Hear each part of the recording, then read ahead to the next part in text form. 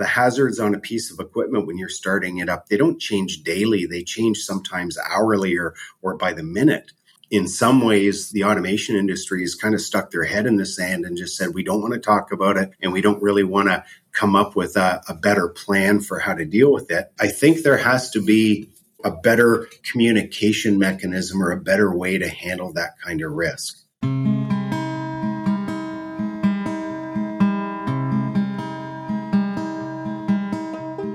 Today's episode of the Robot Industry Podcast is brought to you by Canova, a global leader in robotics. Founded in 2006 in Montreal, the company's original mission was to empower individuals with upper body limitations through the use of assistive robots. The company's evolved its products and services. Researchers, medical professionals, governments, businesses, and educational institutions to achieve their innovation goals through strategic partnerships. With over a decade of inspired ingenuity, Canova's solutions are found in industries as diverse as agri-food, healthcare, security, nuclear, hazmat, and of course, advanced manufacturing. Hello, everyone, and welcome to the Robot Industry Podcast. We're glad you're here, and thank you for subscribing. My guest for this episode is Jeff Werner. Jeff is with Ethos Automation, and he's no stranger to the automation industry and machine building for capital equipment. Jeff's worked with many large systems integrators as team lead in project management. He's held such roles as vice president and general manager and VP and general manager for a packaging automation company. Hey, welcome to the podcast, Jeff. Thanks, Jim. I'm really glad to be here. Hey, I'm glad you're here too. And tell me a little bit about Ethos Automation. Yeah, we've been around for close to 6 years now. We're one of the smaller integrators around, but very rapidly growing. We spend most of our time right now in the automotive industry, doing a lot of assembly work.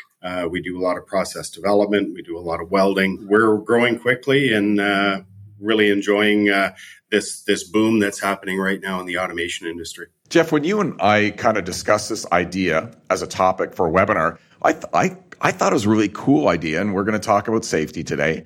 And then I started thinking about all the issues, and it's not just safety with robots, because robot safety is fairly well documented. It's pretty easy to get up to speed on robot safety. There's conferences, there's lots of experts, lots of opportunity, but robots are just part of the conversation. When you're talking about custom automation systems, you have so many players, so many technologies such as indexers and conveyors and welders and lasers.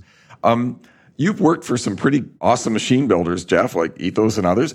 Where are you seeing some of the challenges in the automation regarding safety? Well, Jim, if you take a step back, 10 years, even 20 years ago, safety and automation was a hardwired thing, right? It was safety relays. It was redundant contacts on door switches and stuff like that. And it was all very,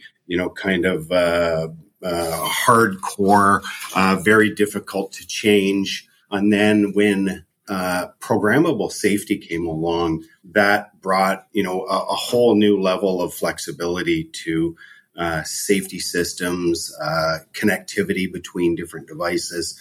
While that flexibility and connectivity and safety is amazing, that in itself has brought along a whole bunch of different challenges along with it. And to your point, when you're dealing with indexers and conveyors, welders, that kind of stuff, every one of those devices kind of speak their own safety language as well. Some of them have safety zoning for speed control, or to allow operators to be within reach of them while they're still live. And then some of them still have hardwired interfaces to them. So for an automation company and a controls integrator, you really have to dig into the details of every single one of those devices.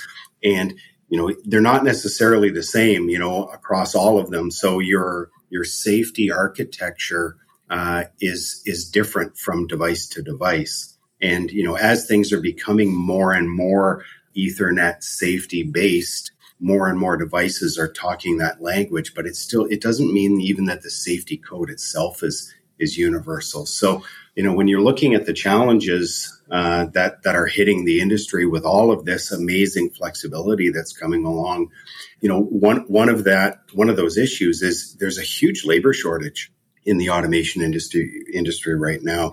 It's hard to find people with more than 2 or 3 years of experience. And to be honest with you, if you only have 2 or 3 years of programming experience for PLCs or robots, you really haven't probably seen much of the safety programming side of that work. What it means is there's fewer and fewer people available that are able to actually manage programming on the safety systems. So that, in conjunction with the increased flexibility and the constantly evolving architecture of the safety devices, means that when we start up machines, there's sometimes a challenge when you're trying to configure this equipment and ensure that the safety system's been verified before the tool makers go in and start setting up things like pneumatic axes or servo axes and that kind of stuff. So it takes a really high level of coordination now. To be honest with you, it was kind of what I was thinking of when you and I first discussed doing this episode. Was I think there's a lot of time where the safety system has not been fully verified, and yet we have people working on these machines. Like by the time these pieces of equipment go to the customer's site, the safety system's been fully verified. Safety program has been locked. Signature has been recorded for, if you're in Ontario, for a PHSR requirements. When we're setting the equipment up, none of that's been verified. So effectively, the controls team, the machine builders at an integrator's house, they're not working on a proven or verified safety system. So there's inherent risks that go along with that. I think that's a big deal. And it seems to go almost like it's undiscussed within the industry, that it's just accepted that that part of the business is inherently dangerous. And it's inherently dangerous to Ethos employees, right? This is one of the challenges that I think we're facing. And thank you for kind of bringing it to our attention.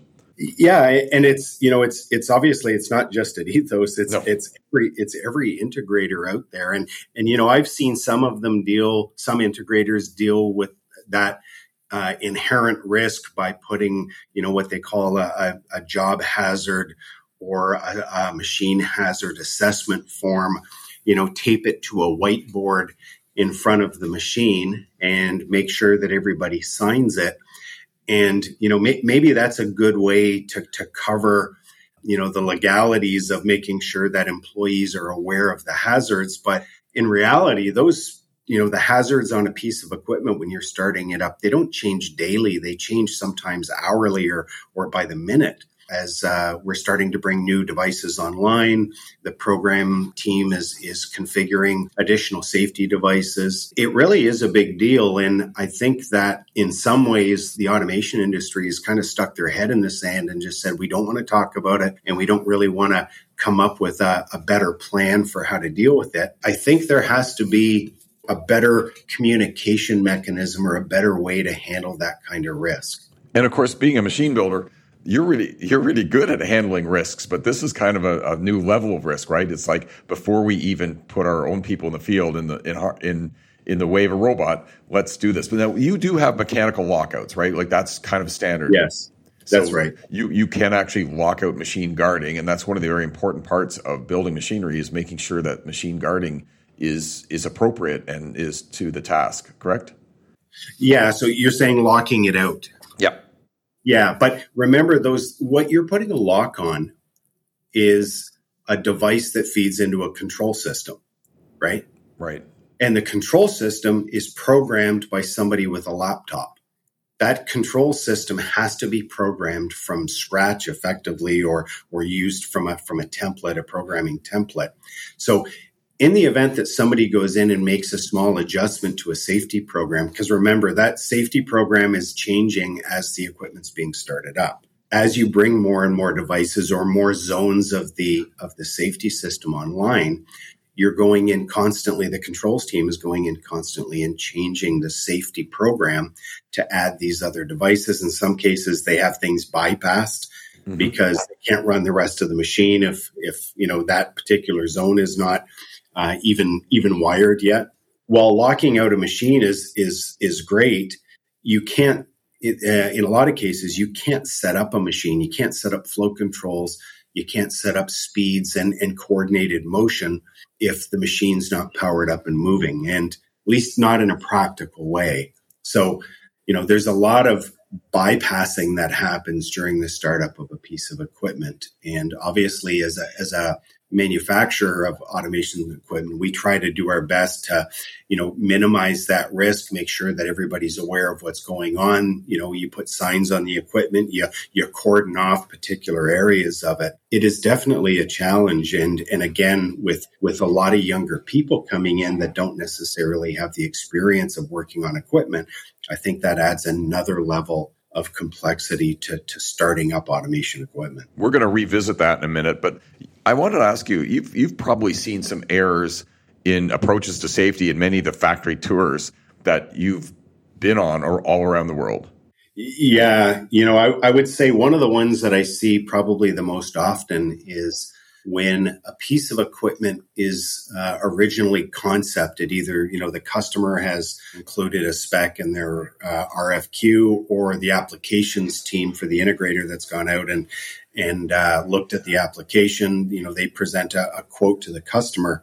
One of the ways that it seems like everybody wants to try to cut costs in order to win the contract is to decrease the number of safety zones, because each safety zone adds labor, time, materials, and cost to a project. So, for example, if you've got a robotic material handling system, and maybe there's 3 or 4 robots handing a part from one robot to another.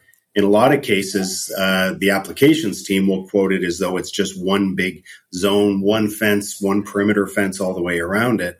But in reality, that's not practical for a customer to operate it that way. And what seems to happen is either the customer doesn't have the money to properly zone a safety system, or they wait until halfway through the build of the equipment, or even during install, before they say, hey, this doesn't work properly.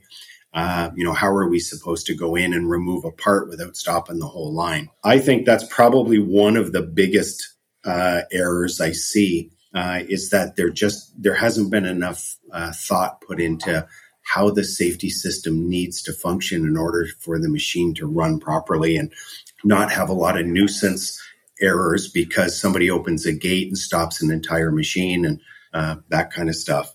I would say one of the other ones is the fact that it's unbelievable to me how many bypass keys are still used in industry today.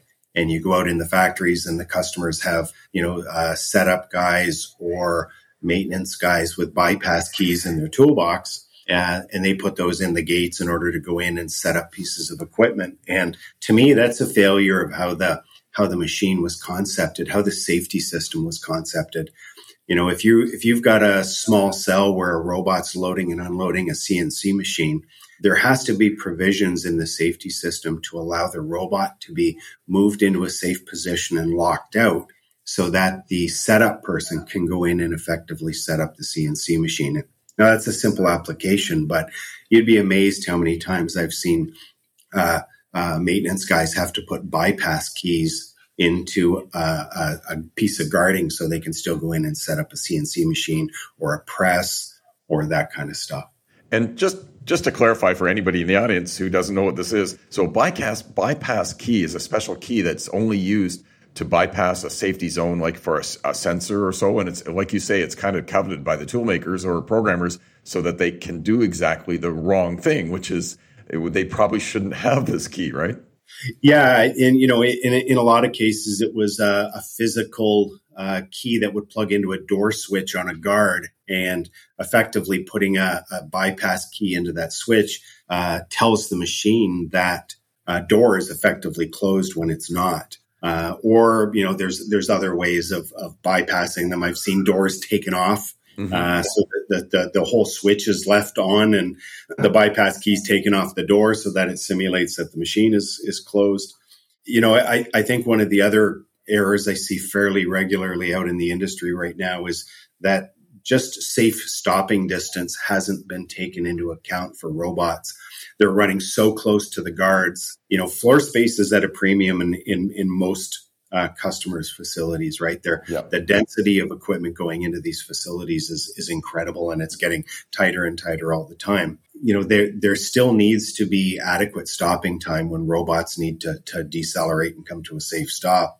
and without hitting guards or hitting machines. And it seems like that's sometimes that's forgotten, and because customers aren't prepared to give up that extra 6 inches of space, they want them squeezed really tightly together. So I think, again, that's part of the initial cell layout.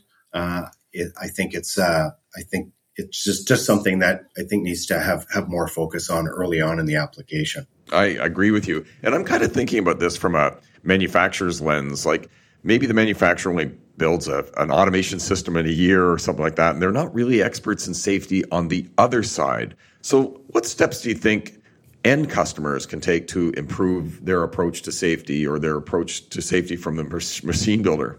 Yeah, that's a great question. I think having a functional specification in the application stage or very early in the design stage that deals with the safety side of the equipment head on, instead of treating safety like it's a secondary thought that comes along later, and they leave it up to the hands of the PHSR engineer that's going to come in and certify the equipment.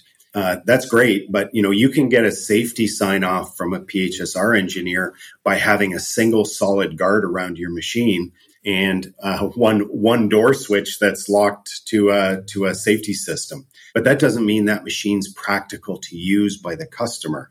And I think a lot of the times the customers just don't play an active enough role in how the safety system functionality is set up.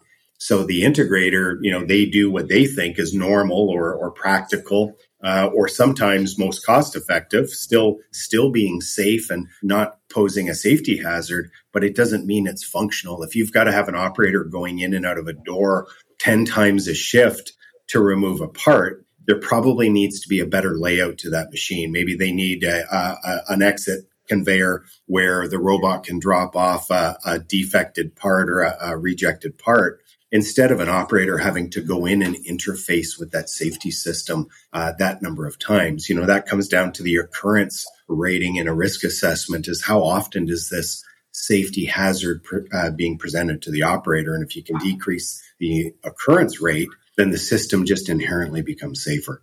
Jeff, you've seen a lot of automation. Who gets involved from the end customer side when it comes to safety? Do they typically have a safety officer, or is it a project manager, or who kind of signs off on it after the PHSR consultant? It really depends on the size and sophistication of the customer. In the automotive industry, for example, a lot of cases, these facilities have their own safety coordinators or even safety program managers that are responsible for safety for the entire facility. And they'll bring a team of people down, usually somebody responsible for ergonomics, somebody responsible for production flow, somebody responsible for overall making sure that the equipment meets kind of the safety standards of the plant. They're using the same safety switches, has the same lockout tagout methodology used as the other ones. But some customers are very immature from a safety or an integration standpoint, and they really leave it up to the integrator. And so those ones actually tend to be the most challenging because, they don't know what they don't know. So you have to kind of guide those people along and make sure that they're aware of interaction with an automated piece of equipment looks like. And you have to try to pull out of them how they're going to use the equipment, how they want to see the equipment, be managed from the operators or maintenance standpoint as well. And I think that, that to build a piece of equipment to run and make production parts is, in reality, it's not that difficult. To make a machine that's safe to maintain when a maintenance person has to go in and do different maintenance tasks on it is also, to me, that's the most challenging part of it. It's not the constant run mode that the machine's in auto. It's the recovery. It's how do you get the system to recover from a crash without somebody having to go in and manually lift tooling up or move things around that potentially causes pinch hazards or fall hazards of pieces of equipment, that kind of stuff. It even gets a bit more complicated when you've got purchasing or supply chain on the customer side trying to negotiate tight pricing and tight margins on the equipment, and you say, hey, listen, but we can't scrimp on safety. So they're not thinking about safety from the purchasing side of the customer either, right? Yeah, and that's kind of back to that zoning discussion or point that I made, Jim, that, when purchasing goes back and says, hey, we need to drop your price by 15% to be competitive, one of the first things that the integrators do is they go back and they try to figure out how do they take cost out of the equipment. But the customer has a very clear understanding of the pieces they want in the machine. It has to have this number of end-of-arm tools. The welding apparatus has to be reliable, or the nut runners, or the drills, or whatever it is. The safety zoning side of it is something that takes a fair amount of time, and in reality doesn't affect the OEE of the equipment unless there is problems where the machine is not very reliable, in which case it will, because it takes longer to get the machine back up to a run state.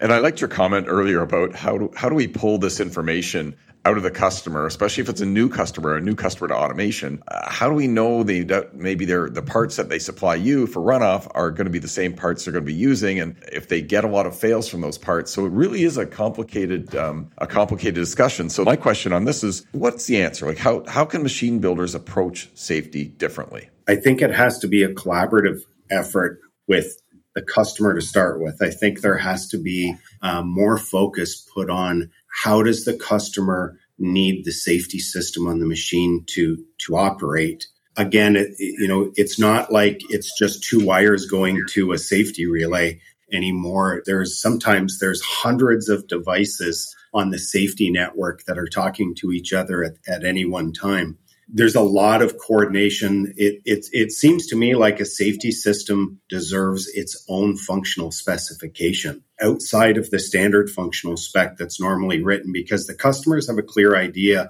depending on the sophistication of them, they have a clear idea as to what they want that machine to do. What they don't typically do is put enough effort into defining to the integrator how they want the safety system to function. I think if there was more effort put into developing a safety system functional specification that includes, what devices stop what zones, what does recovery look like, what does maintenance look like for the situations where it's not in a normal run mode or in even setup mode. Right? If they have to set up the machine, what do they have to do? Validation, quality checks, all of that comes into play with how operators have to interface with the safety system. And it's everybody, right? It's like project managers, it's mechanical designers, it's applications engineers, and especially to your point earlier, it's PLC programmers, right? Yeah. It is. It's an entire team effort. The machine, the designers have to build a design that's safe, that gives enough area within the machine to program it. First of all, for the person that's doing the programming with a teach pendant in their hand, they're touching up points. They have to design enough stopping time for the robots so they don't hit the guarding. And then, the electrical design team has to jump in and build the architecture for the safety system, the wiring system, the network configurations, the device selections.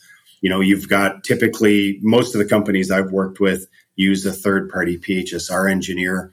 So there's an initial review that happens there to ensure that, that nothing's been forgotten. And then, it goes into manufacturing, and the machine builders have to get involved and start building it. And they're involved in the kind of the scariest part of it, which is before the safety system's even fully functional and tested and proven out.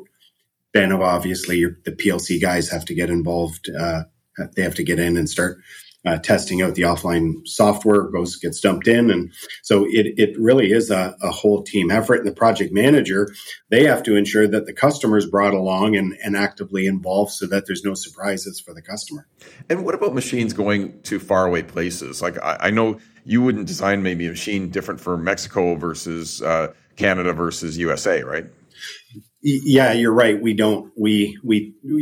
Thankfully, we live in a country that has a very, very stringent safety regulations with regards to building of equipment. The CSA standards are some of the most stringent in the world. So we typically design every machine to follow the same regulations and meet the same standards. And in a lot of cases, the customers that are buying these pieces of equipment to ship to, say, Mexico, they want them designed and to actually have a Ontario professional engineer certify them through the PHSR process, because they want the ability to one day bring that machine from Mexico back into Canada. Okay, that makes sense. And can you explain for our audience, just in case, what PHSR is? Yeah, it's a pre-start health and safety review. And in Ontario, a customer that runs a factory that makes parts, they're responsible for ensuring that any piece of equipment that's brought into their facility has been signed off by a professional engineer to state that it meets the current safety regulations that are in place at that time. They have to have that done before the machine is put into production with operators. So for us, what it means is we use a PHSR company. We use multiple. Mm-hmm. And sometimes the customers have their own, preferred PHSR customer or vendors that they use. We'll interface with them. So during the design stage, we send a rough layout of the equipment over to the PHSR engineer. We'll have usually a small discussion. We walk through the layout, functionality of the equipment, and we look at any extraordinary risks that exist on the equipment so that we can deal with them from a design stage. And then when the machine's built and on our floor, we would have the PHSR engineer come back in, and they would do safety checks, light curtain stopping time calculations, robot stopping time calculations. They look at the integrity of the safety system, ensure that the devices meet the requirements, that the design meets the requirements. And they also go through the safety software and ensure that the safety software is appropriate for the task that it's trying to do. And then they will, at that time, before the pieces of equipment ships, we would typically lock out the software. And at that point in time, when you lock it, there's a safety signature that's calculated in the safety processor, and the PHSR engineer will record that safety signature. It's got some kind of an algorithm that's based on time of day and everything else. So they record that so that later on in the future, if something ever happens on that piece of equipment, they can go in and take a look at the safety signature that's in the processor at that time, and they can tell whether or not somebody has gone in and tampered with the safety system.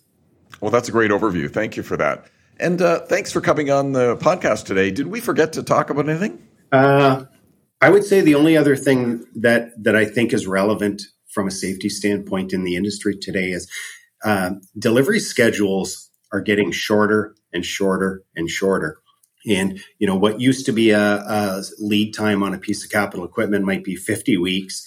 And in a lot of cases now it's down to 30 or 32 weeks.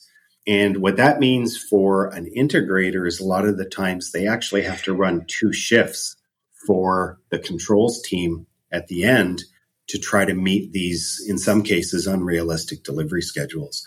So what that means is you're handing piece of equipment from one software team to another software team while you're trying to configure and verify a safety system. And I think that adds an even more a challenging level of complications to that part of the process. So I think these very, very short delivery schedules are adding an undue risk on integrators from a safety standpoint. Yeah, and I think from my background experience in the automation industry, it's like, let's just get started earlier, right? Let's get those design reviews early. Let's start the safety systems, or let's start the purchasing conversations earlier. Like this can be solved, right? All these things. Hey, when you're not automating, integrating, and keeping workers safe, what do you like to do? Do you have any hobbies? Yeah, I got a few of them, Jim. I'm a huge dog lover, so I got a couple dogs that keep me pretty busy, and then I'm a pretty avid fly fishing person. So those are probably the 2 things that I spend the bulk of my time with. Oh, that's great. And thanks again for coming on. And how can people get a hold of you? They can reach me at Ethos Automation at jeff.werner, WERNER, at ethosautomation.com, or they can reach out to me on LinkedIn as well. Our sponsor for this episode is Erhardt Automation Systems. Erhardt builds and commissions turnkey solutions for their worldwide clients. With over 80 years of precision manufacturing, they understand the complex world of robotics, automated manufacturing, and project management, delivering world-class custom automation on time and on budget. I'd like to acknowledge A3, the Association for Advancing Automation. They are the leading automation trade association for robotics, vision and imaging, motion, control and motors, and the industrial artificial intelligence technologies. Visit automate.org to learn more. And I'd like to recognize Painted Robot. They build and integrate digital solutions. They're a web development firm that offers SEO, digital, social marketing, and can set up and connect CRM and other ERP tools to unify marketing, sales, and operations. And you can find them at paintedrobot.com. And if you'd like to get in touch with us at the Robot Industry Podcast, you can find me, Jim Beretta, on LinkedIn. We'll see you next time. Thanks for listening. Today's podcast was produced by Customer Traction Industrial Marketing, and I'd like to recognize my nephew Chris Gray for the music, Jeffrey Bremner for audio production, my business partner Janet, and our sponsors Erhardt Automation Systems and Canova Robotics.